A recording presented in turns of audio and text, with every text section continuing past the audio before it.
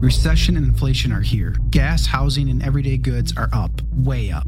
And you want to be ready for any situation. So what would you do if there's no food on the shelf? ARC Heirloom Seeds are here to help. Did you know 99% of seeds sold today can't reproduce? With Heirloom Seeds, you only have to plant once. Then you can grow year after year, giving you and your family stability and security because things are getting crazy out there. Our all-in-one seed kit provides everything you need to grow your own food. This premium seed kit has over 65 varieties, 50,000 seeds in stores for 15 years. You'll also get our exclusive seed guide to make growing a no-brainer. ARC Seed Kits is a family-owned and operated business and the most trusted name in the nation for over 15 years. Our mandate is to get heirloom seeds into every home in America. Go to arcseedkits.com today and get free shipping by entering promo code podcast. That's ARKseedkits.com, promo code podcast. Get your seeds, get prepared, get growing. arcseedkits.com. Today is April 26th, 2022, and our first story. The Democrats and the left have begun their revenge on Elon Musk, calling for greater regulation, writing smear pieces, and they're about to release an expose on Elon. Democrats are saying we need to reform Section 230 and restrict disinformation. You didn't think it would be too easy, did you? They're going to try and control speech even if Elon Musk gets in. In our next story, the left is imploding over what's happening with Elon Musk. Sean King deleted his account. An update to the story is that he brought it back. We're seeing many in media outraged. What's the strangest thing? In our last segment, ladies and gentlemen, I have acquired a billboard in Times Square calling out the Washington Post and Taylor Lorenz for doxing libs of TikTok and lying about it. So I go into why I did that, and it's fun. If you like the show, leave us a good review, give us 5 stars, share the show with your friends. Now, let's get into that first story.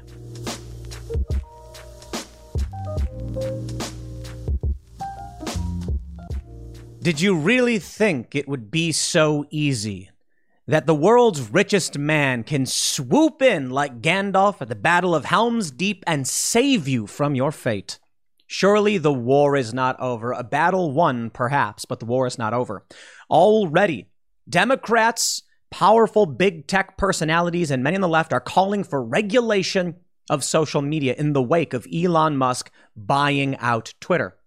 Elon Musk wants free speech, so he says. We've yet to see exactly what he will do, but of course now Jen Psaki says the Biden administration would support reforming Section 230, enacting antitrust reforms and requiring more transparency on social media in order to combat COVID-19 misinformation.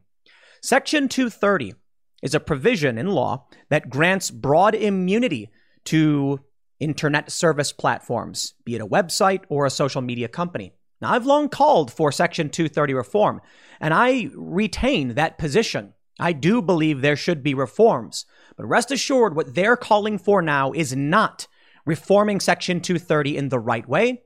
What they're calling for now is regulation to control speech because they know they are losing. They've tried to maintain control of the narrative in the public, in the private space with big tech platforms. Now that Elon Musk is intervening, they're retreating to public spaces, which is they will try to pass laws and regulate big tech platforms. But I don't think that will work either. But again, we may be winning on many fronts, but the war is far from over. We also have Ed Markey, a senator from Massachusetts, saying it's time for algorithmic justice. Yeah. A potential Supreme Court case is upcoming, which may result in serious changes to Section 230.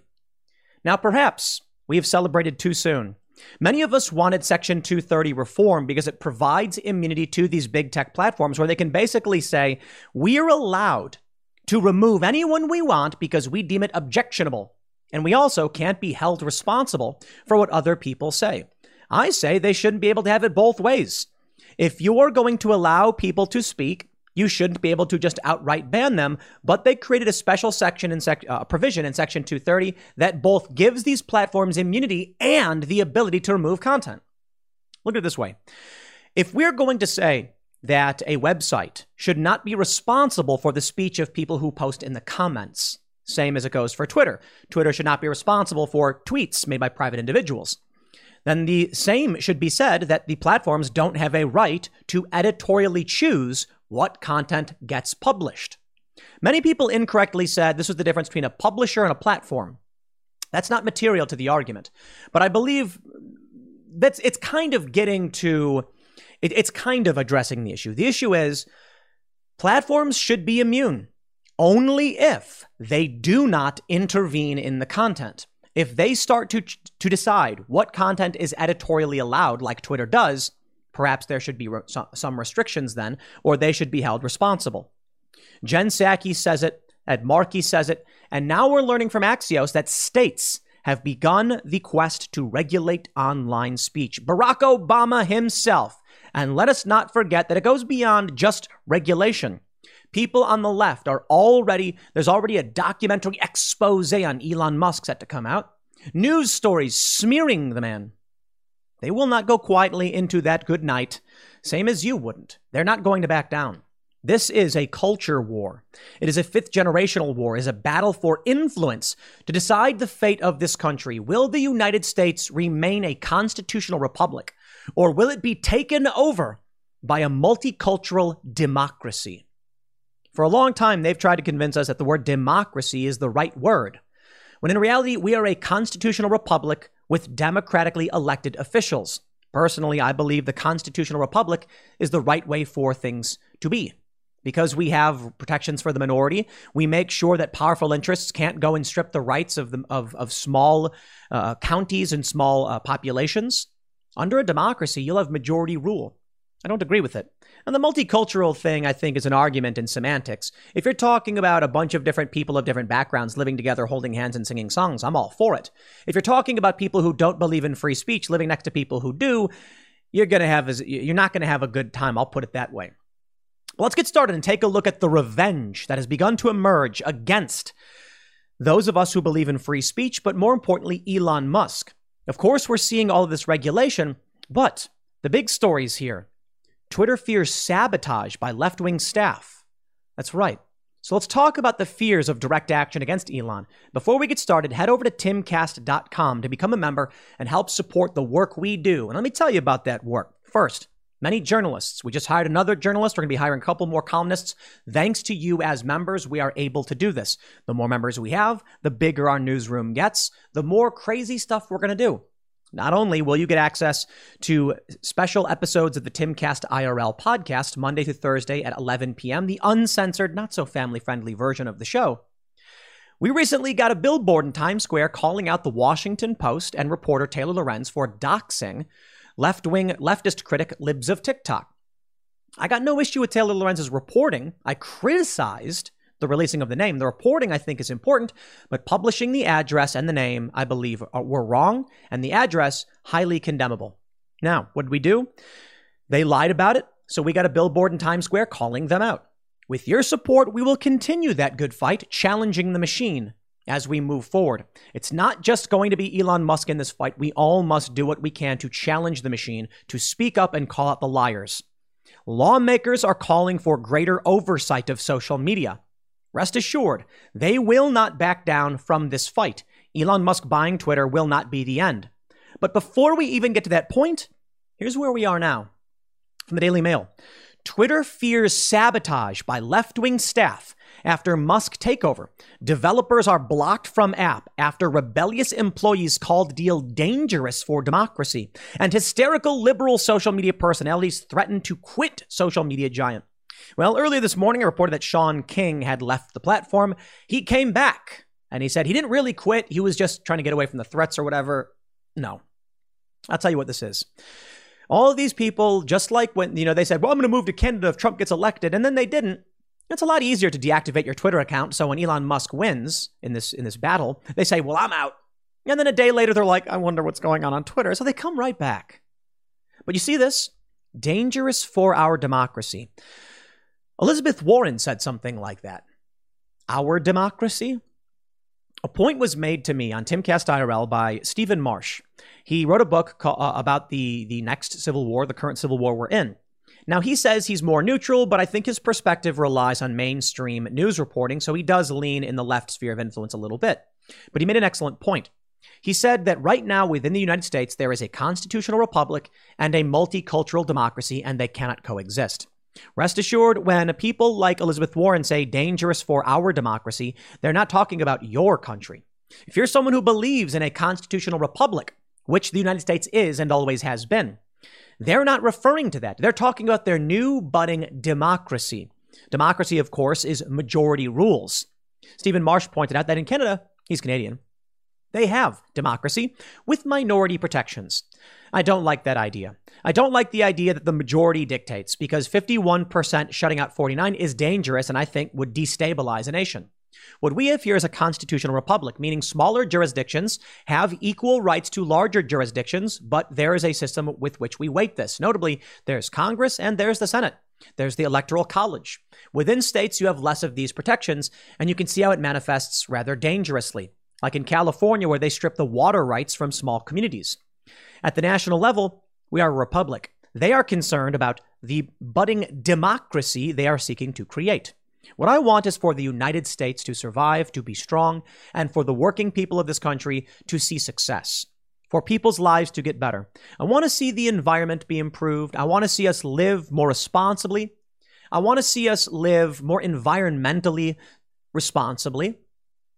However, I think people have to make these choices for themselves, and we need a healthy culture in order to get there. Unfortunately for us, many on the left believe in a more authoritarian approach. That is, you do as they say. But what happens when they're wrong? We've seen it with communist countries and socialist countries. When the party gets in power and they think they're right, they lead the country to ruin, like Venezuela has. And in response, instead of just saying, we made a mistake, they just blame other people. Right now, Twitter is concerned, and they've locked down their code because they fear left-wing employees may sabotage the platform. Did you know Fast Growing Trees is the biggest online nursery in the U.S., with more than 10,000 different kinds of plants and over 2 million happy customers in the U.S.? They have everything you could possibly want, like fruit trees, palm trees, evergreens, houseplants, and so much more. Whatever you're interested in, they have it for you. Find the perfect fit for your climate and space. Fast Growing Trees makes it easy to order online, and your plants are shipped directly to your door in 1 to 2 days. And along with their 30-day Alive and Thrive guarantee, they offer free plant consultation forever. This spring, they have the best deals online, up to half off on select plants and other deals. And listeners to our show get an additional 15% off their first purchase when using the code POOL at checkout. That's an additional 15% off at fastgrowingtrees.com using the code POOL at checkout. fastgrowingtrees.com, code POOL. Offer is valid for a limited time. Terms and conditions may apply.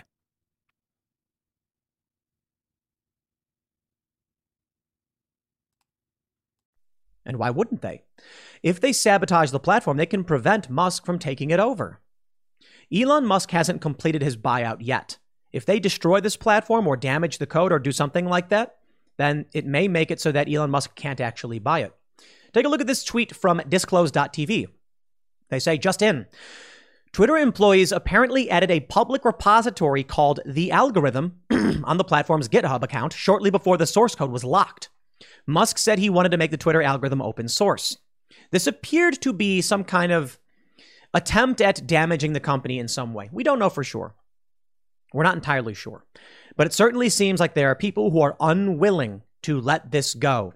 Which brings me to the press briefing from Jen Psaki and where we are at with the retaliation over Elon Musk's victory. A question asked of Jen Psaki. So this is, let me make sure I can get to who's asking of this question. So I don't think, this may be Zeke, I'm not entirely sure. But let me read this question before we get to the reform portion. Actually, let me see if I just don't want to make sure I didn't miss it. Here we go. Oh, there's a different section here. Let's do section 230. Real time. A question. I'm wondering, regardless of ownership, would the White House be interested in working with Twitter like it has in the past to continue to combat this kind of misinformation? Or are we in a different part of the pandemic where that kind of partisanship is no longer necessary? Psaki says, well, I think we engage regularly with all social media platforms about steps that can be taken that has continued, and I'm sure it will continue. But there are also reforms that we think Congress could take and we would support taking, including reforming Section 230, enacting antitrust reforms requiring more transparency, and the president is encouraged by the bipartisan support for or engagement in those efforts. I believe there may be another section here on section 230, which directly relates to Elon Musk in this question. Just a quick one on the breaking news. Twitter agreeing to let Elon Musk go through with this purchase.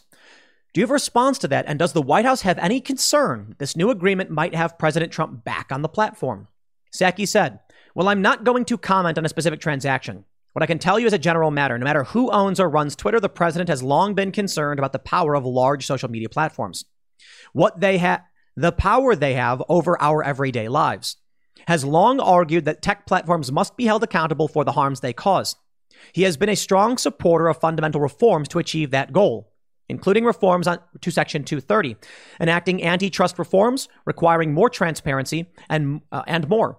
And he's encouraged that there's bipartisan interest in Congress. In terms of what hypothetical policies might happen, I'm just not going to speak to that at this point in time. So here's the story from timcast.com. Lawmakers are calling for greater oversight of social media. According to the White House, Biden has long argued that tech platforms must be held accountable. Sure, many have.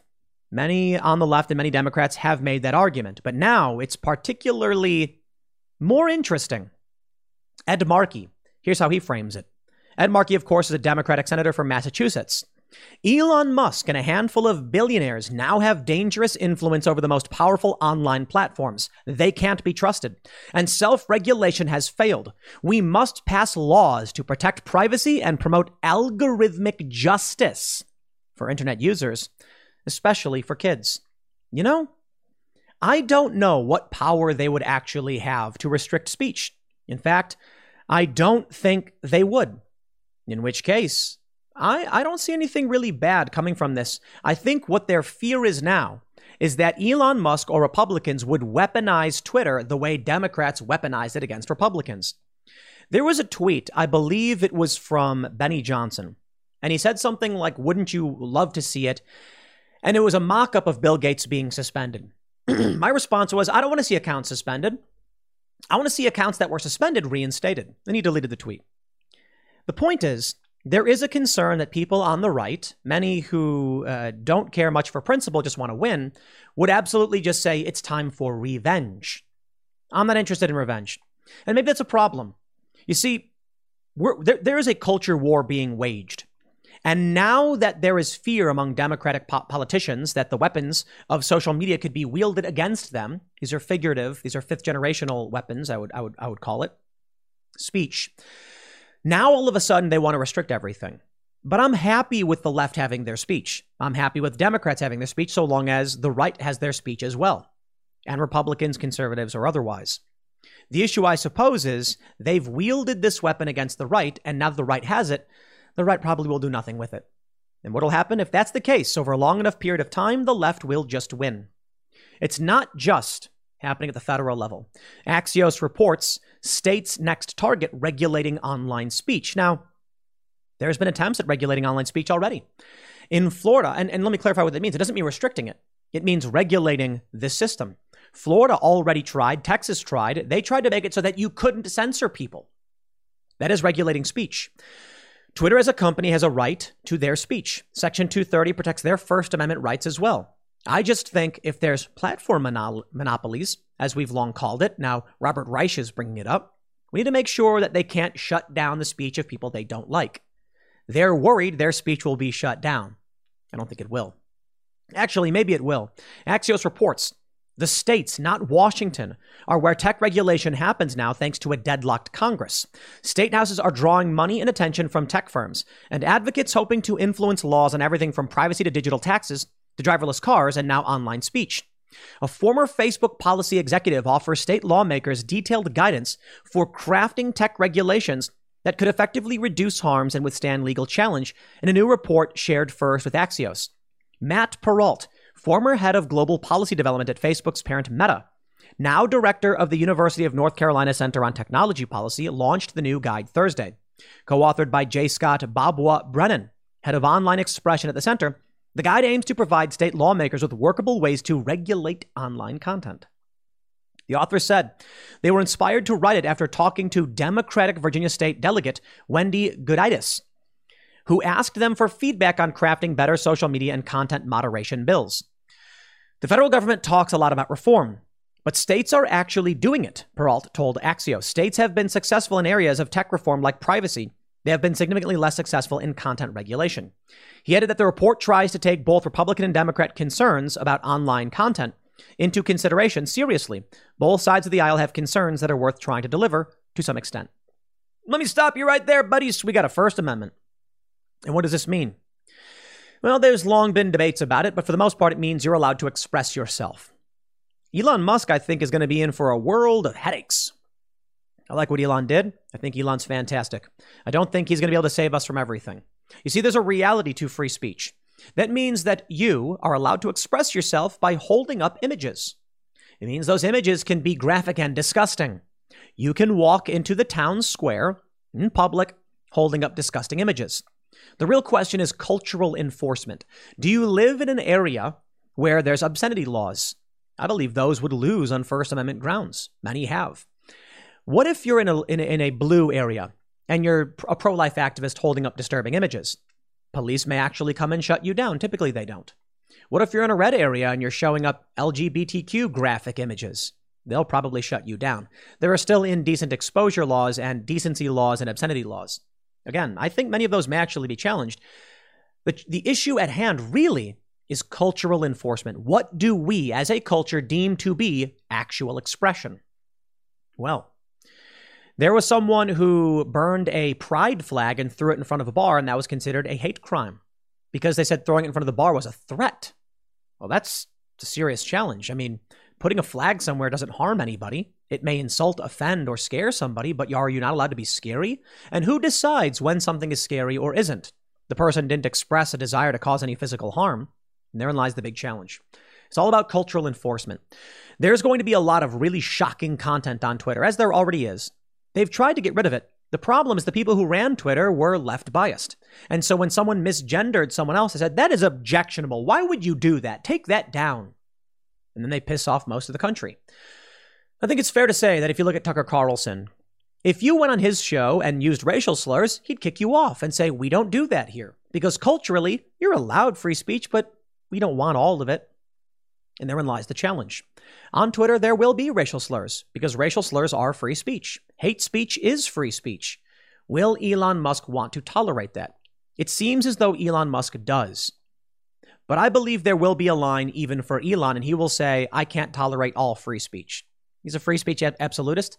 Elon, are you going to allow doxing? Because that's free speech. It's legal.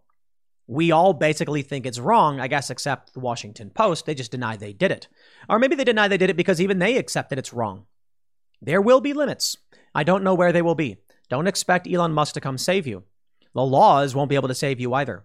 Now, of course, outside of everything that's happening with the current government, you do have Obama, who came out just a few days ago calling for tech regulation to combat disinformation. You can't do it. You cannot regulate what you think is disinformation.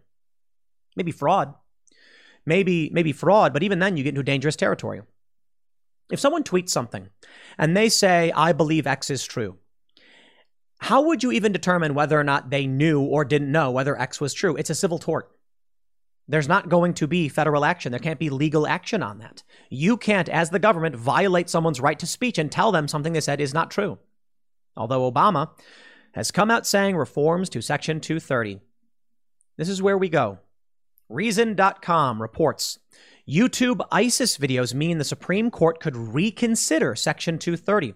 A court rejects a discriminatory harassment ban at Florida University. A private space mission heads back to Earth and more. They say, the father of a woman killed by ISIS asks the U.S. Supreme Court to consider a case involving algorithms, terror, and free speech. They say as YouTube celebrates its birthday, the game-changing user-generated video platform, once known for funny pet videos, blah, blah, blah, begins to attract criticism. Ample evidence casts doubt on the idea that the social media platforms are radicalizing American youth, but high-profile anecdotes about bad turns allegedly inspired by YouTube, Facebook, and other sites make it hard to combat such claims. No, it doesn't, Reason. Please spare me. It's just not a reality. Now, one such story may come before the Supreme Court and threaten a foundational internet speech law. The case, Gonzalez v. Google, involves a man whose daughter was killed in an attack in Paris. The grieving father, Reynaldo Gonzalez, sued YouTube's parent company, Google, under the Anti-Terror Act, the U.S. Anti-Terror Act. Gonzalez claims they posted recruitment videos on YouTube, that YouTube recommended these videos to users, and this led to his daughter's death.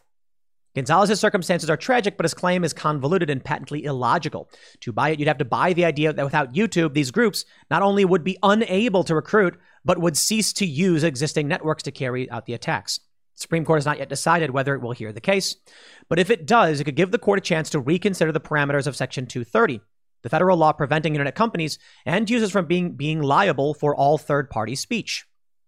SCOTUS blog notes, in 2020, Justice Clarence Thomas suggested, in an appropriate case, we should consider whether the text of this increasingly important statute aligns with the current state of immunity enjoyed by the internet platforms. The petition in Gonzalez v. Google tries to present itself as the case Thomas has been looking for. The district court dismissed Gonzalez's claims on the ground that Section 230 nonetheless protected Google for its recommendations because ISIS produced the videos, not Google. I don't agree with that. I believe you have a right to post content to monopolistic platforms. So perhaps the law would say once a platform reaches 50 million or more, they become a privately owned public space. Meaning, sure, they can change the rules. Sure, they can handle algorithmic things like that. But the algorithm, what is promoted or recommended, that's on Google. Here's my view. YouTube should not ban people for what they say. If people say things YouTube doesn't like, they should just stop sharing it. YouTube's under no obligation to promote my work to anyone. Also, that means YouTube should also not interfere with the emergence of my content. The front page of YouTube should have an option for chronological feed based on your subscriptions or algorithm. But for the past several years, I think almost a decade, YouTube's been algorithmic. That means even if you subscribe to a channel, YouTube might show you something you didn't subscribe to. If YouTube wants to decide what should be shown, then they are responsible when they show it, because that means they have editorial guidelines.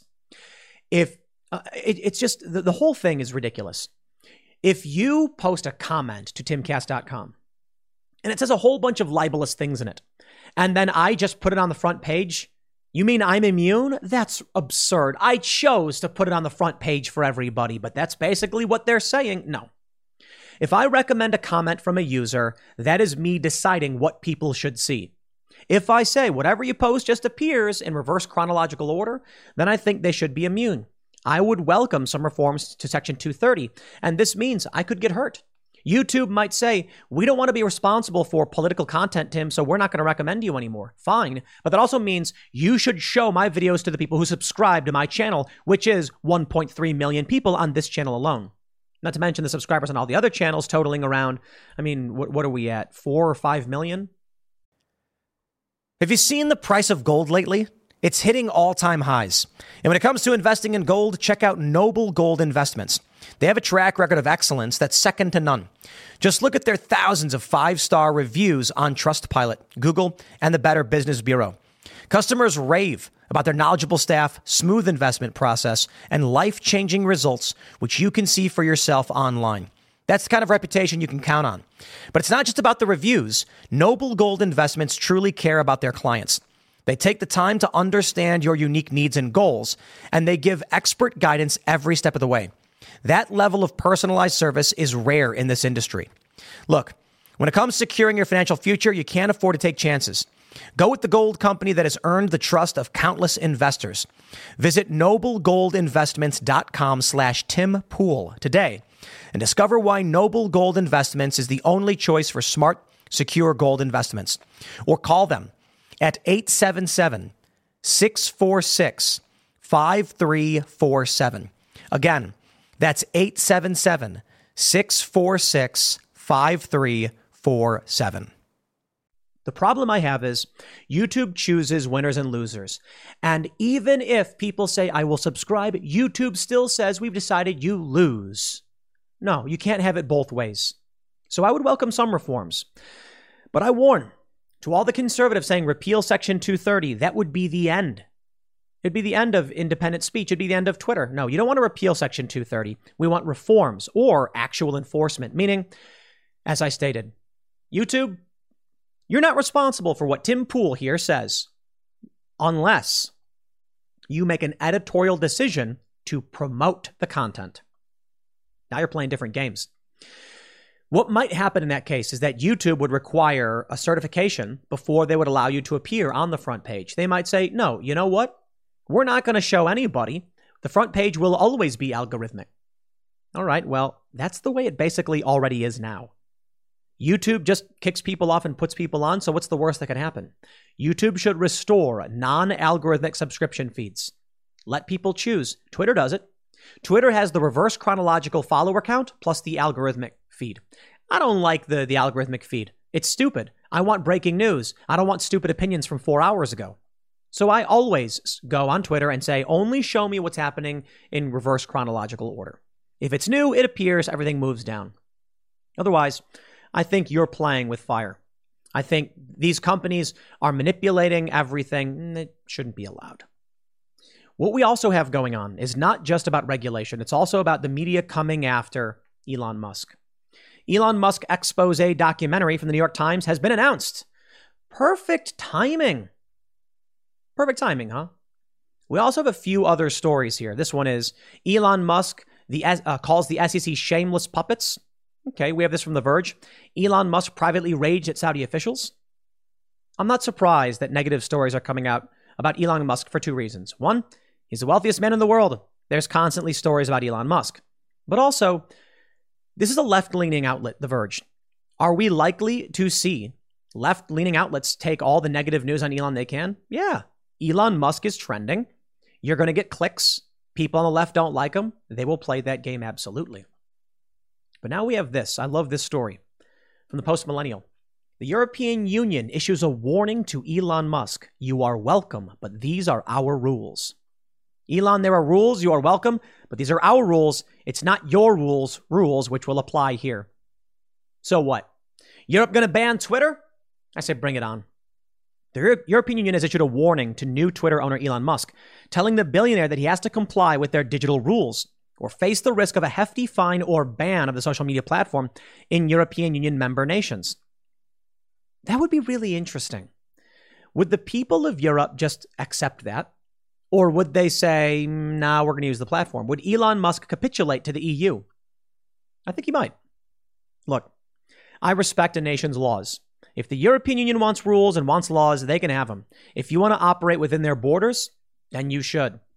But what if Elon says, we do not intend to operate in Europe.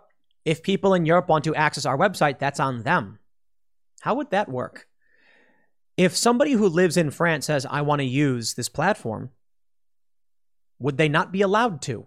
Elon Musk might be like, we don't operate in France. If someone in France accesses twitter.com, that's on them. What would France do? Fine the person? Issue an IP ban on Twitter so that no one in the country can access Twitter? That's very strange.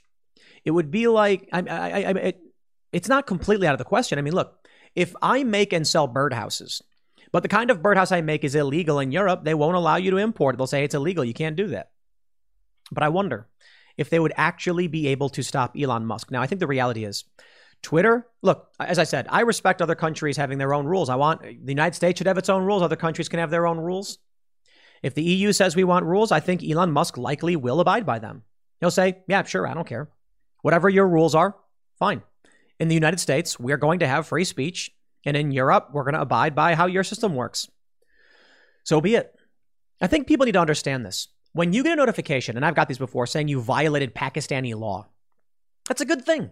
People are like, why is Twitter telling me this? I shouldn't be. No. I got an email once, and people were like, it's so stupid that you would be told this. I think it's a good thing. I was told that I blasphemed in Pakistan or something. And I'm like, good, now I won't go there because I'm a criminal, I guess, because I have free speech in the US. Yep, they said you said something that violates our law. You also get these notices where it's like, we reviewed your tweet and it did not violate German laws. I think they're funny. I'm glad they're being sent. I'm glad. I'd like to know if something I did violates another country's laws because I might want to go to some of these countries. The last thing I'd want is to get off the plane and then be arrested for something I tweeted. That's the reality of being on Twitter, of putting out things in the public. If you do not want to be in the public space, recognize that when you tweet, you are now a public figure to varying degrees. Obviously, I don't think every person who's ever tweeted one time is a public figure. I just mean you are now in the public fray. And they will look for you. They will come after you. They will try to ban you. Elon Musk, I think, is going to have a rude awakening, as it were. I'm sure it's possible Elon is well aware of what it means to have free speech. I think he's a smart guy. He's much smarter than me. But there's also a difference between intelligence, knowledge, wisdom, experience. I think that when it comes to the issues of social media, I have substantially more experience with the inner workings. I do think that's fair. Now, Elon's a smart guy. But I've actually consulted some of the biggest tech companies on live streaming tech, including social media. Friends, the CEO of Minds.com, and we've had extensive discussions about social media. I don't think Elon Musk has had many of these questions. In fact, we have Ian Crossland on Timcast IRL, who used to be a moderator, co-founder of Minds, and worked as a moderator. And he can tell you all about the terrifying reality of free speech. Because you've got pictures of Gore. It's free speech. Will that be allowed? I think it already is allowed to a certain degree. So the question is, where would Elon Musk's line be? What if people start quitting the platform? Does Elon just say, I don't care, then leave? It's a free speech platform. I hope so. People don't want to be there, you're free to go. But I do think Elon will solve this. I think he'll figure out a way to make the system work. I think the rules will become more transparent. I sincerely hope so. It's entirely possible he doesn't. It's entirely possible he can't. It's entirely possible would he let us down. Now, I think whatever Elon Musk whatever he gets involved in tends to work. SpaceX is doing wonderfully. Tesla is through the roof. The Boring Company apparently doing really, really well. Elon Musk started PayPal. Not a big fan, but he made it work. A lot of problems there, in my opinion. I think he's going to fix Twitter. I don't think you're going to get the Twitter utopia you hoped for. I don't think you're going to get this Wild West Web 1.0 free speech platform you're hoping for. I think he's going to create accountability. I think he's going to start dealing with bots and spam, which is fantastic. I think he's going to deal with the political bias, and there will still be rules. But we'll know what those rules are, and I hope that he brings back those that have been suspended. There's a challenge. Many people have been suspended, actually broke the rules in fairly egregious ways. You'll have to review all of those accounts. Many of them didn't. And where's the line? What if someone posted an extremely offensive or racist meme? Should they be allowed back on? If Elon Musk believes in free speech, the answer is yes. What about Alex Jones? Absolutely. Donald Trump has to. Laura Loomer, Milo Yiannopoulos, Carl Benjamin, they all need to be brought back. Just because they're offensive or provocative doesn't mean they don't have a right to free speech. So Elon Musk will need to reinstate them immediately. How will he do it? This should be fairly interesting, my friends. But I certainly hope the first thing he does is unban the overwhelming majority of people who were banned. He's going to have to go through and figure out why people are banned. And maybe he'll just say, now unban everybody. Unban them all. Here's an issue.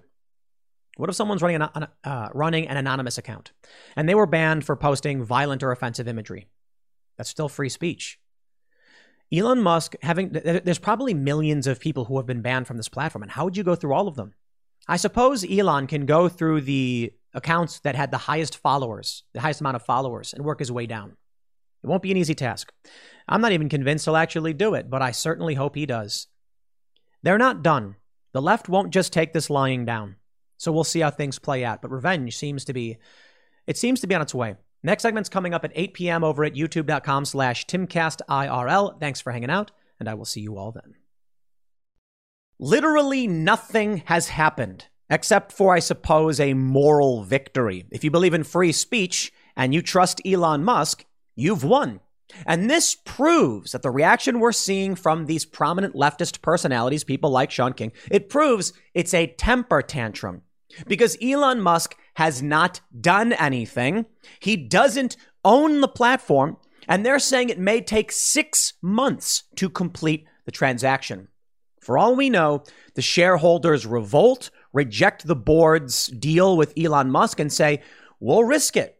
Seems extremely unlikely. For all we know, some regulators come in and something happens and obstructs the sale. We don't know. It seems extremely likely, 99.9% likely, that Elon Musk has Twitter. But even if Elon Musk takes over and changes the rules, we have no idea how the rules will change. For all we know, Elon says, let's just bring back the people who are banned and give another chance. That's it. Okay, well, the left is freaking out about that, saying it, Sean King called it white power. Sure. But they're acting like the apocalypse just happened, and Elon hasn't even touched anything having to do with Twitter other than shaking the hands of the board. It's a temper tantrum, and it's exactly why Elon Musk needed to buy this platform, and it's exactly why we need to purge the leadership at all of these other platforms. I remember that leaked video. I think it was Breitbart that published it. And The Verge also, they may have republished it. I'm not sure. Maybe The Verge actually broke the story, where Donald Trump wins, and then Google employees are crying. And the CEO and leadership, whatever, like Sergey Brin or something, they're talking to the employees and like, we're going to get through this and we're so sorry. And you want to know what I would say to all of my employees? So we have employees here. I think the kind of people that Timcast hires are the kind of people that we hire are smart, rational, emotionally stable. If, let's say in the midterms, the Democrats sweep and some of our staff has a mental breakdown, screaming and crying, I'd be like, chill out, shut up, what you're doing is inappropriate. That's it. I wouldn't be like, I'm so sorry, I can't believe this is happening to you. I think the reality is we're fairly middle of the road here. So we're more like most people here are fairly moderate. We'd probably just be like, that's dumb. If the Democrats ended up winning, we wouldn't freak out about it. But I'm not gonna poo-poo or pat anybody in the back and woo-woo or any of that. Dude, you're at a job. Stop crying. But this is what Google does. This is what Twitter does. Now, I don't know what really went on behind the scenes. Jack Dorsey is coming out now saying, Elon has his vision and he likes it. Not sure I entirely believe it, but considering the sale went through, maybe Jack had something to do with it. I'm not entirely convinced. Some people are saying that Jack Dorsey is on the board, is on his way out, and he said, guys, we need to do the sale. Maybe. I also think it's possible, as I've stated in all the past videos, the reason the sale went through is because Elon knows on Thursday the earnings report is coming up. The board will likely have to announce that their earnings were bad and they missed projections. That's going to lower their stock value, and that would make them liable for the lost value if they don't sell to Elon just before the earnings report. But I don't know. Far be it from me to act like I know how these things work or what Elon's real strategy is here. What I'm trying to get at right now is that Elon Musk stepping in is dad. It is no longer the weak parent. Okay, forgive me. Sometimes the moms are the strong parent. Not always. But you got one parent who's like, if you stop crying, I'll give you the ice cream, please. Just why won't you stop crying? Elon Musk is coming in like an angry dad. And he says, sit down and shut up. You're not getting ice cream. And all the whiny kids are like, well, then I'm going to leave. And he's like, fine, there's the door. And they're leaving. He didn't even do anything yet. In fact, Elon didn't even say anything to these people. And they're already like, white supremacy is winning. All right, here's the story from The Independent. And then we'll go through the response from many people. Here's my favorite, all right? LA Times says, with Elon Musk in charge, it's the beginning of the end for Black Twitter. Well, LA Times, they didn't realize how right they were because Sean King has left the platform. That's right. Sean King is gone.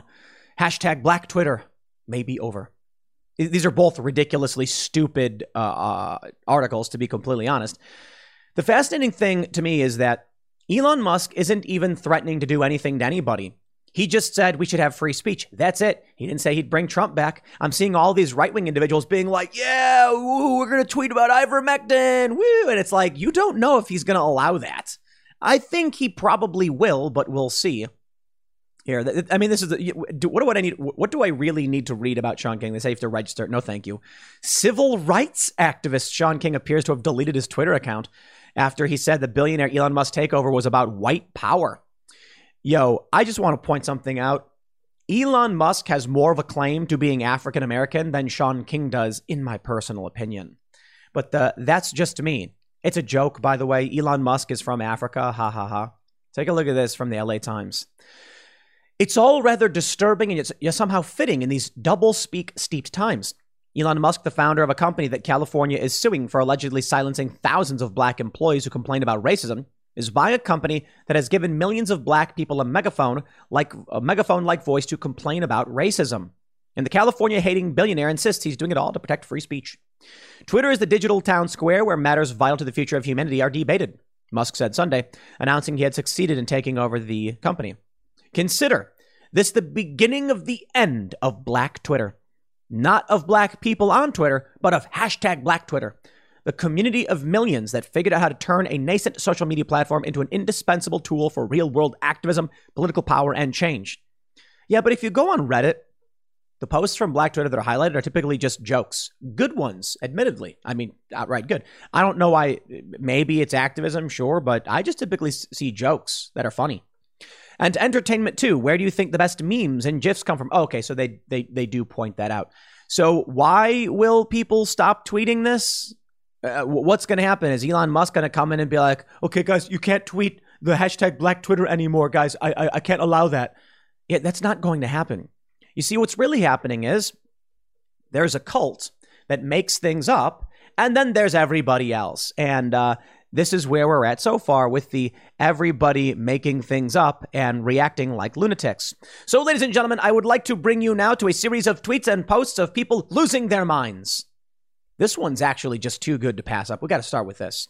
Considering CNN Plus just imploded in one of the most spectacular fashions ever witnessed, one of the worst media failures in media history, Brian Stelter on Elon Musk buying Twitter, quote, "If you get invited to something where there are no rules, where there is total freedom for everybody, do you actually want to go to that party, or are you going to decide to stay home?"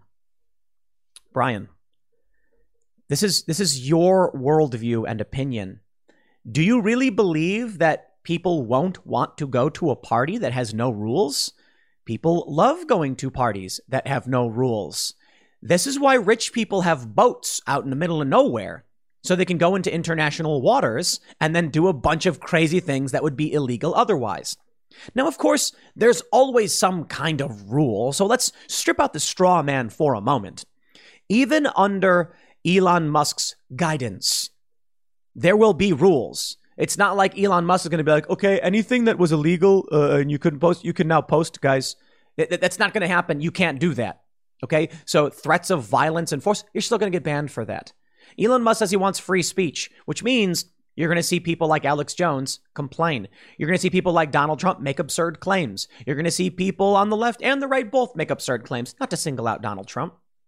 You're going to see, hopefully, transparency. So there will be rules, just, less of them. So I'll put it this way. If I get invited to a party and they're like, you have to wear a suit and you can't wear your beanie, Tim, and you can only eat vegan food, I'd be like, yeah, dude, I'm cool. I'm going to go hang out somewhere else. Shout out to Greg Gutfeld, who made the joke. He said, this switch would be like your favorite vegan place all of a sudden switching out the menu and serving barbecue. And I thought that was actually really funny. See, let's use that analogy. Greg, good analogy. But let's amplify this. Talk to our and enlighten our good friend Brian Stelter. So there's a vegan restaurant. You walk in and they say no outside food or drinks. We only serve vegan food. No alternatives. Nothing. You say, okay, well look, me personally, I actually like vegan food. We get chow cheese sometimes. It's actually really good. Now the funny thing is, chow cheese is vegan cheese. I actually like to mix it with regular cheese. It's just a good cheese, and it's made from what is it made of? I can't remember what it's made of. So I don't mind vegan food. In fact, there was a vegan restaurant. We used to eat it all the time because we have friends who are vegan, and I thought it was actually really delicious. I'm the kind of person where it's like, you want to get barbecue? We'll get barbecue. You want to get vegan food? I can hang with vegan food. So I'll come to a restaurant that's got no barbecue, and we'll hang out. The issue is we're in a shopping center, and there's a kiosk with vegan food. And there's a kiosk with barbecue. The vegans all started screaming and complaining and got the barbecue banned. Now they only have tofurkey or something. And it's like, it's kind of barbecue, but it's basically just like this cheap knockoff of not barbecue. And I guess it's good. I'll take it. So once that happened, I stopped taking the food court seriously. It's time for today's Lucky Land horoscope with Victoria Cash. Life's gotten mundane, so shake up the daily routine and be adventurous with a trip to Lucky Land. You know what they say, your chance to win starts with a spin. So go to LuckyLandSlots.com to play over 100 social casino-style games for free for your chance to redeem some serious prizes. Get lucky today at LuckyLandSlots.com. Available to players in the U.S., excluding Washington and Michigan. No purchase necessary. VGW Group. Void where prohibited by law. 18+. Terms and conditions apply. Brian Stelter says, what if there are no rules? You mean they bring the barbecue back? Sometimes I want to get barbecue. And I'll put it this way. Sometimes they make really strange dishes with weird cilantro mixes, and I hate it. But, you know, if people want it, I'll just avoid it.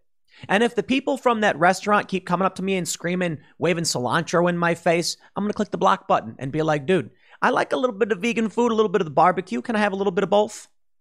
Brian Stelter doesn't seem to get it. He wants to live in a world where you walk in the door and they're like, barbecue's not allowed, you can't have it, and you can't have a cheeseburger, you got to eat the tofu. It's like, that's the party I wouldn't want to go to, right? The party where you're not allowed to party. What a ridiculous argument from a strange authoritarian. Here we are from timcast.com. Influencers, employees, and celebrities react to Musk buying Twitter. You know, it's all really, really funny. Let me show you some of the meltdown. Elizabeth Warren says this deal is dangerous for our democracy. Everything is dangerous for our democracy, isn't it? Oh, shut up, jeez. Billionaires like Elon Musk play by a different set of rules than everyone else, accumulating power for their own gain. We need a wealth tax and strong rules to hold big tech accountable.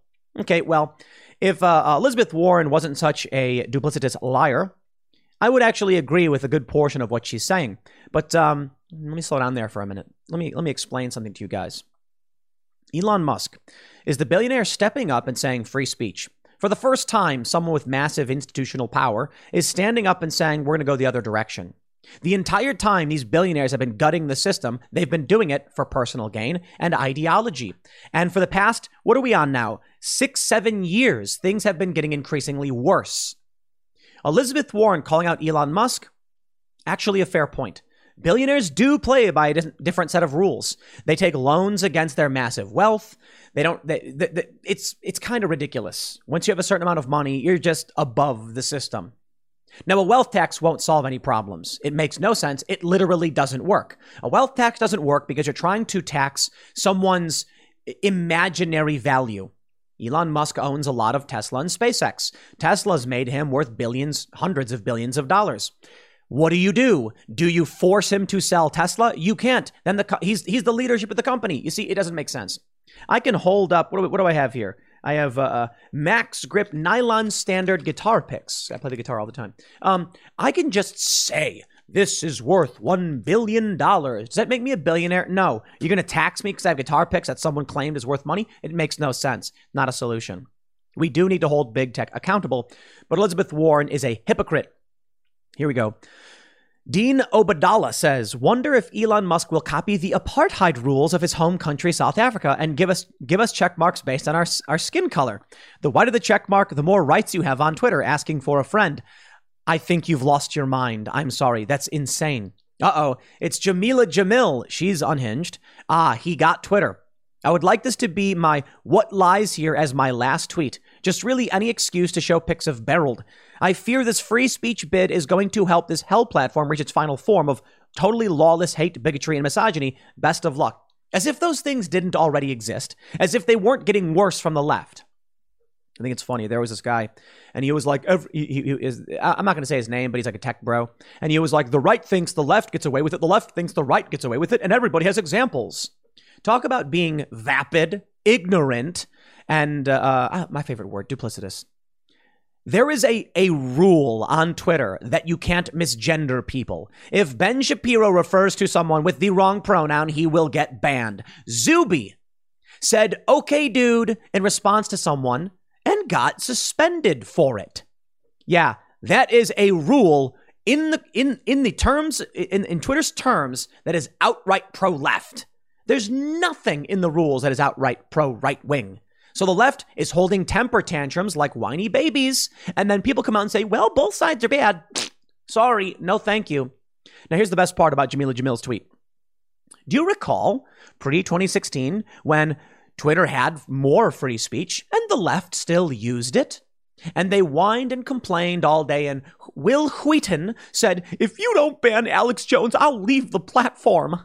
And then Alex Jones got banned, and Will Wheaton left the platform anyway. I don't know exactly what order. Will Wheaton may have left first, but he didn't come back.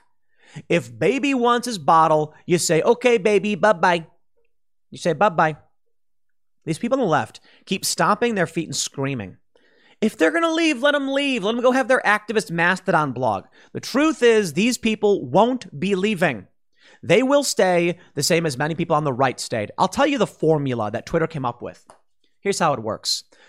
The left is intolerant of right-wing ideas. Well, of anything that's not far left for the most part. I mean, even Ethan Klein is getting canceled for saying things he didn't realize were offensive. He was talking about, certain aspects of the LGBTQ community that he thought was actually normal, and they said it wasn't, so they canceled him and he lost his sponsors. Okay. The left will not tolerate right-wing ideas. The right will tolerate left-wing ideas. So the solution's actually really simple.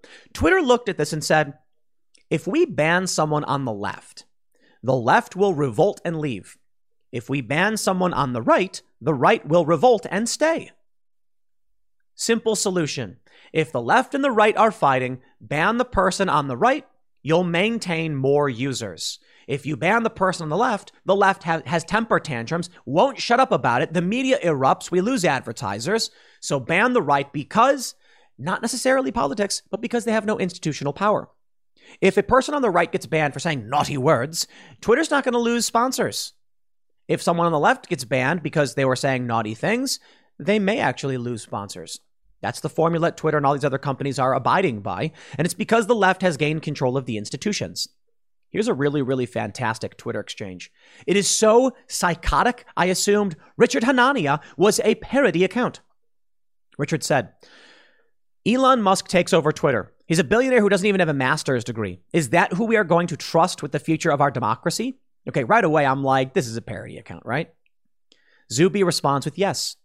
Richard responds with, how does that make you feel as a black man? There are young black men with degrees living in poverty as we speak. And Zuby says, I am actually a black woman. Please don't assume my gender.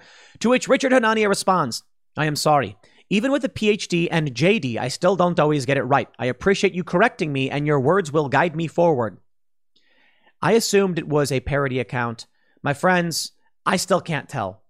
In Richard Hanania's profile, he says that, he's a fellow at where is he at? Like UT Austin or something. I don't know. And so maybe it's fake. Let me just say, we can't tell at this point, can we? That's how insane everything has gotten. Now, over on the right, there's been a different reaction. I don't even know if I can show Michael Knowles' tweets. Well, no, we can show. Michael Knowles has been tweeting the inverse. Many people on the right have been tweeting things typically you'll get banned for. So Michael Knowles says ivermectin is a wonder drug. Okay, that's actually not bannable, Michael. Maybe on Twitter. On YouTube, it's not. On YouTube, you just can't make claims about ivermectin as it relates to COVID, but you can say great things about ivermectin. Here's the other thing. He says public health officials lied repeatedly about COVID-19. They did, and that's not bannable either, although maybe on Twitter. Now, here's the funny one. Michael Knowles says the 2020 presidential election was obviously rigged. Now, that's the interesting one. YouTube could get you on. Michael, that's an interesting opinion. Here's how I put it. Rigged is an interesting way to phrase it, but you have to be careful because it seems like YouTube will either... YouTube's so dumb. If you're talking about Donald Trump's fraud claims... I don't think that's true. I think there was, Bill Barr said there was fraud, but not enough to influence the election. I think Bill Barr is probably correct on that point. A lot of people claim that I'm lying when I say this. Yo, people, listen, you want to talk about Time Magazine's The Shadow Campaign? Absolutely. You want to talk about changing the rules, legislators changing laws a year out? You want to talk about Pennsylvania changing their universal mail-in balloting rules? Call it rigged, I suppose. But these were above board, just in my opinion, amoral or unethical. These were Republicans and Democrats who hated Donald Trump, changing the rules and doing things that ultimately ended up hurting the Republican Party. And then, as I always say, if you live in the political world, I hate talking about this. If you live in the political world, you probably can't believe it, but I know too many normies who voted. But the point is, Michael Knowles is pushing back against Twitter, doing the inverse of what the left is basically doing. Or not necessarily, he's just coming out and saying all the things you could supposedly be banned for. Look, ivermectin is trending. Doctor Strange is being promoted. That's cool. Anyway, Mike Cernovich has this tweet right here. He said, how is this real? Why, it's an image from someone named Jeff Kosif, who tweeted, "The Musk Twitter press release states that the company will authenticate all humans. I'm not sure what this means, but there is at least a chance that it could compromise users' ability to be anonymous. In this thread, I explain some concerns with this possibility." And it says Taylor Lorenz liked this. Okay. Taylor Lorenz, who took away the anonymity of a Twitter account who was criticizing teachers. Sure. What a wonderful and wacky, stupid world we live in. Nothing's even happened yet. So to point out, even Michael Knowles tweeting these things, you can still get banned for them. My account was locked earlier this morning because someone filed a DMCA takedown against a photo I posted. How deliciously stupid. I don't care. It was a photo, and I believe I was in the right to post it because I was making a political point commenting on the photo itself, but sure, whatever, I don't care. It was the trans flag with a gun on it, and I said trans gun rights are human rights, trans day of visibility, and somebody, the person who owned it, I suppose a trans person, got mad that I posted it and filed a DMCA takedown. Keep crying. Here's what I'll do. I'll take your image, I will transform it, comment on it, and put it back up. No, I actually don't care all that much. This is the nature of our reality, I suppose. It's where we're at for now. Deliciously stupid, but welcome to the culture war. Now, I am recording this just around, just past 9, and I'm awaiting confirmation on whether my billboard is up in Times Square. Hopefully, I will get some pictures or video of it. And it's a billboard in Times Square saying Taylor Lorenz doxed libs of TikTok because she did. So maybe we'll have something on that around 1 p.m. That will be the next segment coming up at 1 p.m. on this channel. Thanks for hanging out, everybody, and I will see you all then. How many of you didn't believe me? How many? I know you're out there. I tweeted, libs of TikTok was doxed by Taylor Lorenz in the Washington Post. What do I got to do? Do I got to buy a billboard in Times Square? Well, I got one with the help of Jeremy Boring over at the Daily Wire. We were able to put this together very, very quickly. I got to say, shout out to the Daily Wire crew for helping make this possible as quickly as we did, because this is, it's truly magical. I tweeted, the Washington Post and Taylor Lorenz doxed at libs of TikTok. They included a link to private work details and an address listed as libs' private home. They lied about it, so I got an ad in Times Square calling them out. Thanks to Jeremy Boring for the assist. For those that aren't familiar with the story, let me give you the breakdown. But first, I'll give you the quick gist. Libs of TikTok, you can see here on the right, criticizes the left, mostly aggregates videos of left-wing individuals saying things that are shocking, abhorrent, or otherwise embarrassing. Taylor Lorenz, a journalist for the Washington Post, revealed the identity, but also in the article linked to private work details. Now, I have the archive here to prove it. I can't show what happens when I click that link, because it would reveal private details which would get this video taken down. Taylor Lorenz says it is patently false that her libs of TikTok story linked to personal info. Lorenz suggests conservatives reject her story because they don't want scrutiny. It's just an outright lie. So here we go. I got a billboard in Times Square, and this is what it looks like. So it says, "Hey WAPO, democracy dies in darkness. That's why we're shining a light on you." Oh, so there's a jump cut, but it says, "That's why we're shining a light on you." And it says, Taylor Lorenz doxed libs of TikTok at Timcast. That's how you know it was from me. Thanks very much, guys. I said I was going to do it. I did it. Again, shout out to the Daily Wire crew. Look, I don't know if getting a billboard pushing back on the lies is the most effective way to get things done, but it felt like something should be done to get some attention because I am just sick of the lies. I am sick of the lies. Here's the story from Fox News. On April 22nd, Washington Post's internet culture columnist Taylor Lorenz deflected any criticism she received for her report doxing the identity of the popular Twitter personality libs of TikTok. Lorenz sat down for an interview with CNN's Brian Stelter on his Reliable Sources podcast, where he confronted her on the various complaints conservatives had in response to her story, but barely pressed her with any follow-up questions, dismissing her critics as being nitpicky. The journalist began by justifying the newsworthiness of revealing the person behind the Twitter account that yields such power, saying, "For all we knew, this could have been a foreign actor, full stop." You're correct, Taylor. I agree. For all we know, it could have been a foreign actor. And absolutely. I think you should do some investigative reporting to figure out who's behind these influential accounts. I will also note that a Saudi prince has tremendous influence in Twitter, or did at least until Elon Musk purchased it, and that also is of deep concern to me. Now, once you discovered it wasn't a foreign actor, what was the purpose of publishing the name of Libs of TikTok? You said, well, people should know. Okay, fine, I guess. Taking away the anonymity of a political actor because they're influential, perhaps. But even Matthew Iglesias, a liberal, formerly of Vox.com, one of the co-founders, said the name was immaterial to the story. Oh, it turns out to be some random crank. Right. Journalists seek to minimize harm. They're supposed to. Publishing the name only maximized harm and did not in any way change the story. But that in and of itself is an argument. You want to say the name should be released because prominent people should be known about, they're influential? Okay, I gotcha. However, when she goes on to say that she did not dox, here we have an archive. I'm going to read the URL for you. It's archive.ph/capital B, lowercase e, capital V, lowercase L, and O. That lowercase L may be an I. But you can search for the article in the archives and see that they use her name. Chaya Raichik has been working as a real estate salesperson. When you click real estate salesperson, it will show you her address, her private home address according to public listings, as well as where she works. And it is presumed she works, her home address and her work address are listed as the same. Make up any reason for you want why that's the case.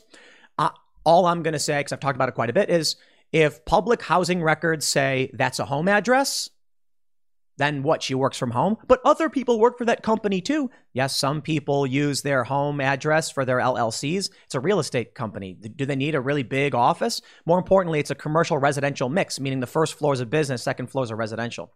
So anyway, Taylor Lorenz is lying about this.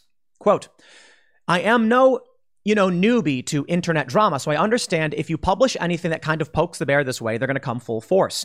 I think that's the best case scenario, and in a lot of ways, in the terms of people take your story seriously, right? If everyone just ignores it and it's a nothing burger, that's usually a sign that you didn't do an interesting story or one that really resonated. The whole goal with the right-wing media is to obscure this stuff and attack journalism and to try and discredit any kind of journalist that attempts to hold these powers to account. I assumed that they would have drama, sort of like they always do. Lorenz chuckled. All right. I agree completely, Taylor. I really, really do. People of influence should be held to account. The Washington Post is owned by Jeff Bezos, a billionaire. I think what is he, the second richest guy on the planet? And you're a prominent journalist with hundreds of thousands of followers. I actually respect the initial premise behind the story. Who is Libs of TikTok? Not the name. If you want to post the name, we can have an argument about posting someone's name. That I understand. That's a journalistic standards thing. You may disagree with me.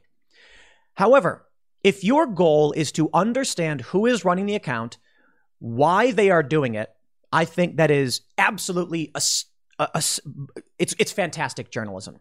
And I would say, in any other circumstance, excellent work finding out who is behind this, even though other people did the research, but learning about their motivations and then sharing those motivations. But you crossed a line. You crossed a line by posting private home details. Now, I reached out to Taylor Lorenz, who said, I did not do it. I'm not here to play games. Is she saying I didn't do it because the Washington Post did it? Is she saying she didn't do it because it was the editor that had included the link? Is she outright denying the address is the home? Don't know, don't care. All that matters is Taylor Lorenz is on the byline that links to the private home address according to public records. Now, it's possible that Chaya Raichik moved from that address, and Taylor is simply saying it's okay to publish that address because she doesn't live there now. That's on her to come out and rebut. Timcast's newsroom did the search, pulled up public records on housing, not business, and found it listed as Chaya Raichik's private residence. I reached out to another source who said to me that that was the private address, but the reason I don't include that, and I'll take that one with a grain of salt. I am open to the idea that Chaya moved from this address. That's fine. It is still linked to private details, where she worked, her real estate license. If you want to argue this information is out of date, do it. That's not what she's doing. She's just outright saying, I deny. Okay, well, you did dox the person. At the very least, doxing includes putting the name out there. Yes, that's true. They also in this article explain basically how to get the phone number of this person. All right. So they go on to say, let me see if I can pull this up just to show you. If you do libs of TikTok, here we go. It says, when a reporter called the phone number registered to Rychik's real estate profile and liboftiktok.us, the woman who answered hung up. When I saw this story, it took me literally 3 seconds to get the phone number. This, okay, maybe not an outright doxing, but you did link to private details and then explained where to find private details. The left has tried to rebut this in many ways, saying that, well, it's all publicly available information. It doesn't change whether or not it is a dox. If we don't know the name of Chaya Raichik, we don't know for sure that Chaya is behind Libs of TikTok, and then you say she is, and then you include private details, it doesn't matter if it's public. You connected the account to the address. You did it. So, ladies and gentlemen, I got a Times Square billboard ad. Again, special thanks to Daily Wire. I'll say it a million times. So I tweeted after Taylor Lorenz came out and said that she didn't do it, that it, may have been a foreign agent. I was just like, do I have to buy a Times Square billboard ad?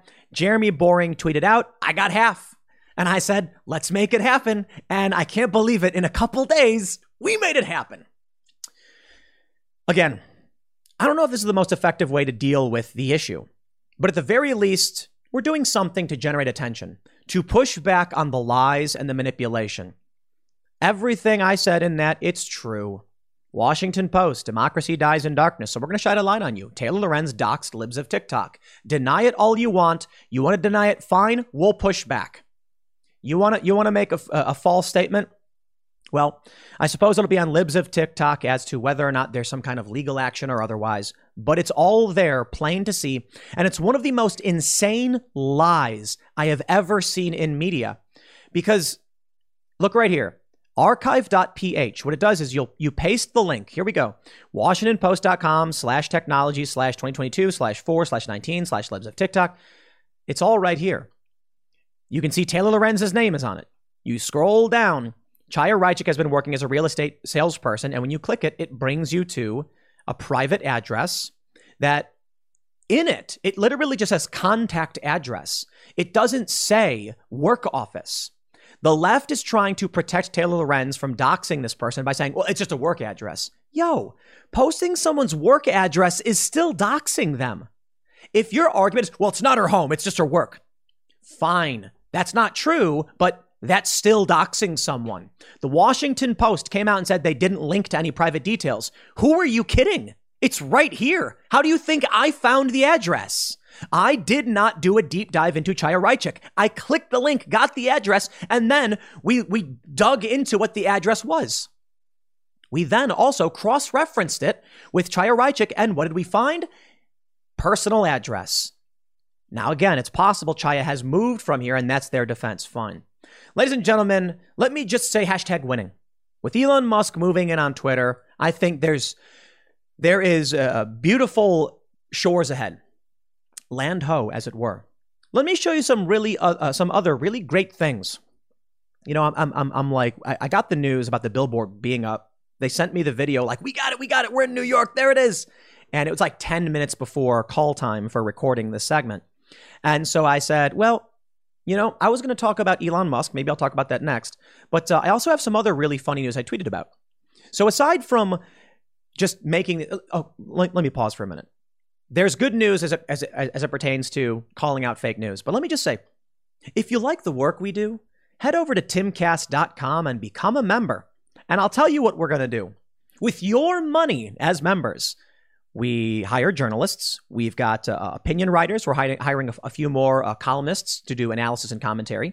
We've got a handful of journalists. Brett McDonald recently joined the team. Very excited for Brett. He does a fantastic job. We're hiring more journalists. Now that's easy, right? Of course, you hire some good journalists, people you know and trust. We make sure we have strong standards. But I'll tell you what else we're going to do. For one, you'll get access to members-only segments of the Timcast IRL podcast. We're also going to buy billboards in Times Square, calling out the establishment. We are going to get commercials on TV. I'm not going to go crazy because it is really expensive. But this is what we're going to be doing. We are pushing back. Now, some people have said, Taylor Lorenz's real age is this, that, or otherwise. And the other night on Timcast IRL, I got mad. They're like, she's 49 years old. Is she lying about her age?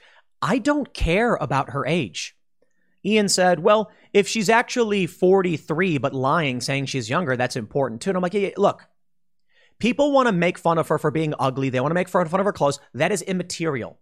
I don't care about that.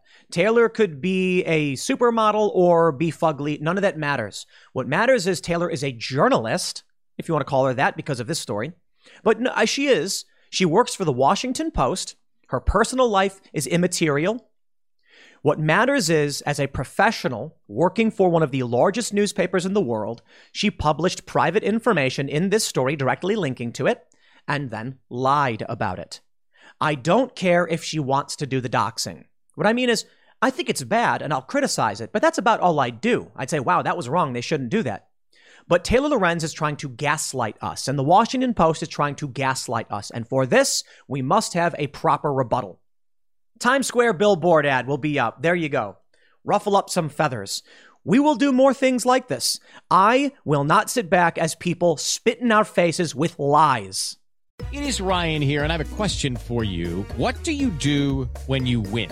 Like, are you a fist pumper, a woohooer, a hand clapper, a high fiver? I kind of like the high five, but if you want to hone in on those winning moves, check out Chumba Casino. At ChumbaCasino.com, choose from hundreds of social casino-style games for your chance to redeem serious cash prizes. There are new game releases weekly, plus free daily bonuses. So don't wait. Start having the most fun ever at ChumbaCasino.com. No purchase necessary. VGW Group. Void where prohibited by law. See terms and conditions. 18+.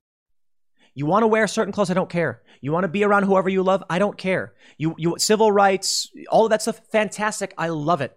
Let people love who they love. Don't be mean to people. Don't insult people. I am not here to play games where people want to just insult someone's appearance or call them dumb. That's stupid. No, but I will call Taylor Lorenz a liar. And I will call her out. Now, let me show you some other good news in the realm of fake news. This, my friends, is the Daily Beast. Why this Hawaii senator lost his ish on Josh Hawley. I don't care for this story. What I care is the NewsGuard rating. Up in the top right, you will see NewsGuard has put a red exclamation point on the Daily Beast. This is fantastic news. The tides are turning, my friends. Truth is beginning to claw its way out of this pile of refuse. And I'm glad to see it. The Daily Beast, once a prestigious paper, I believe it was attached to Newsweek. It was like the digital arm of Newsweek. Once they won awards and things like that. Now, NewsGuard says, proceed with caution. This website fails to adhere to several basic journalistic standards. That's right. The Daily Beast, a prominent New York digital leftist publication, is now deemed to be fake news. The NewsGuard nutrition label says it does not gather information responsibly, it does not correct or clarify errors, and it does not handle the difference between news and opinion responsibly. For that, they have a 57 out of 100, which is a red exclamation point.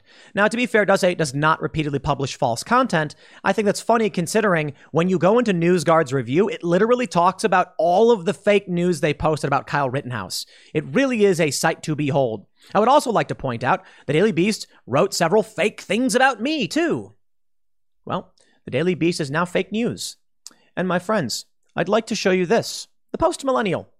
Yes, Libby Emmons, a good friend of Timcast IRL, frequent guest, and the editor-in-chief of the Post-Millennial.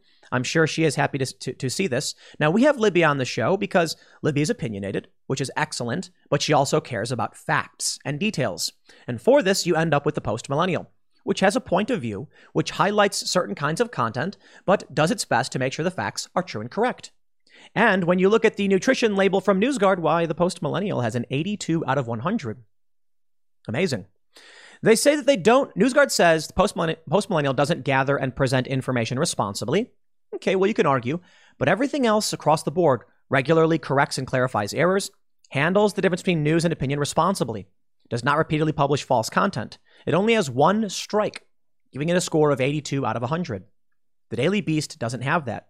In fact, it's really amazing when you look. They talk about how the Daily Beast repeatedly said Kyle Rittenhouse crossed state lines with a weapon. They talk about how, let me see if I can find this one. The Daily Beast had not updated or corrected its Hunter Biden story as of mid-April 2022. Woo! What's that saying? No, the times they are a-changin'. For the good, I would say. Take a look at this. You want to know something else? Let me show you what else. Aside from the fact that NewsGuard is calling the Daily Beast fake news, saying that Post Millennial does a good job.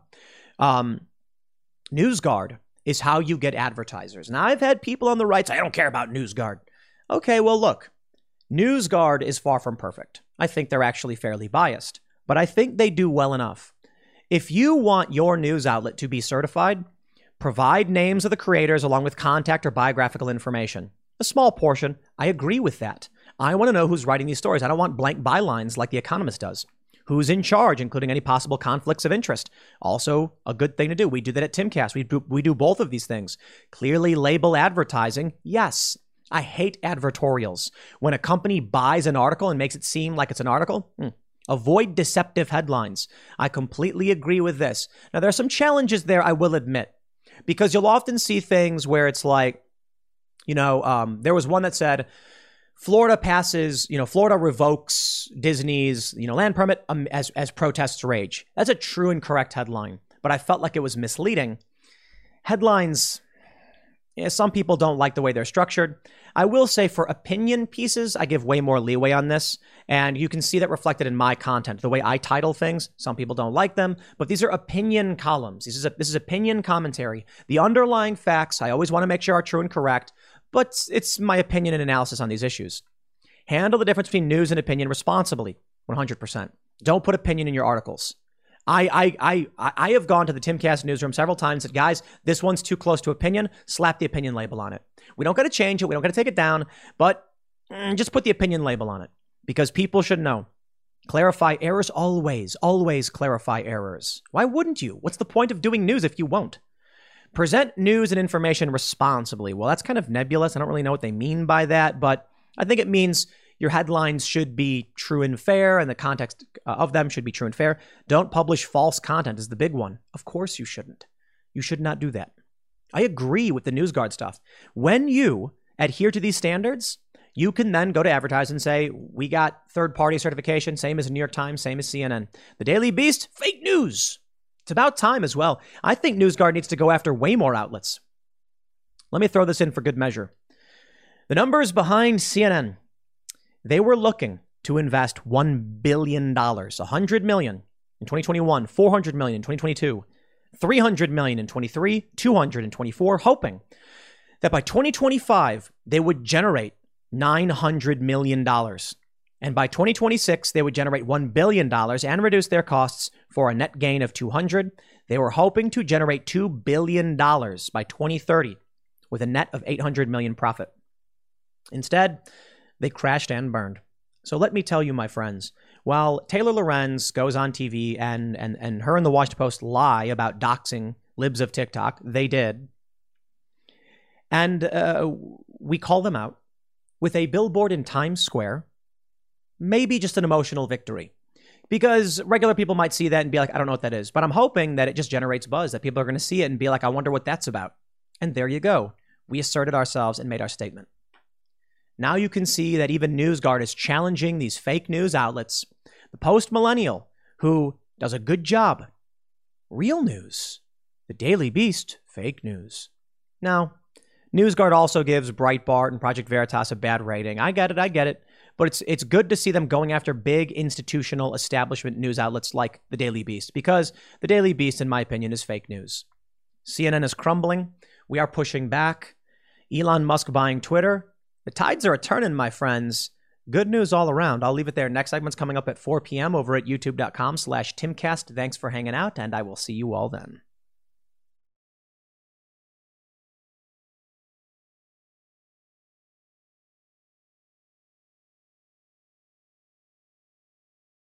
It's time for today's Lucky Land horoscope with Victoria Cash. Life's gotten mundane, so shake up the daily routine and be adventurous with a trip to Lucky Land. You know what they say, your chance to win starts with a spin. So go to LuckyLandSlots.com to play over 100 social casino-style games for free for your chance to redeem some serious prizes. Get lucky today at LuckyLandSlots.com. Available to players in the U.S., excluding Washington and Michigan. No purchase necessary. VGW Group. Void where prohibited by law. 18+. Terms and conditions apply.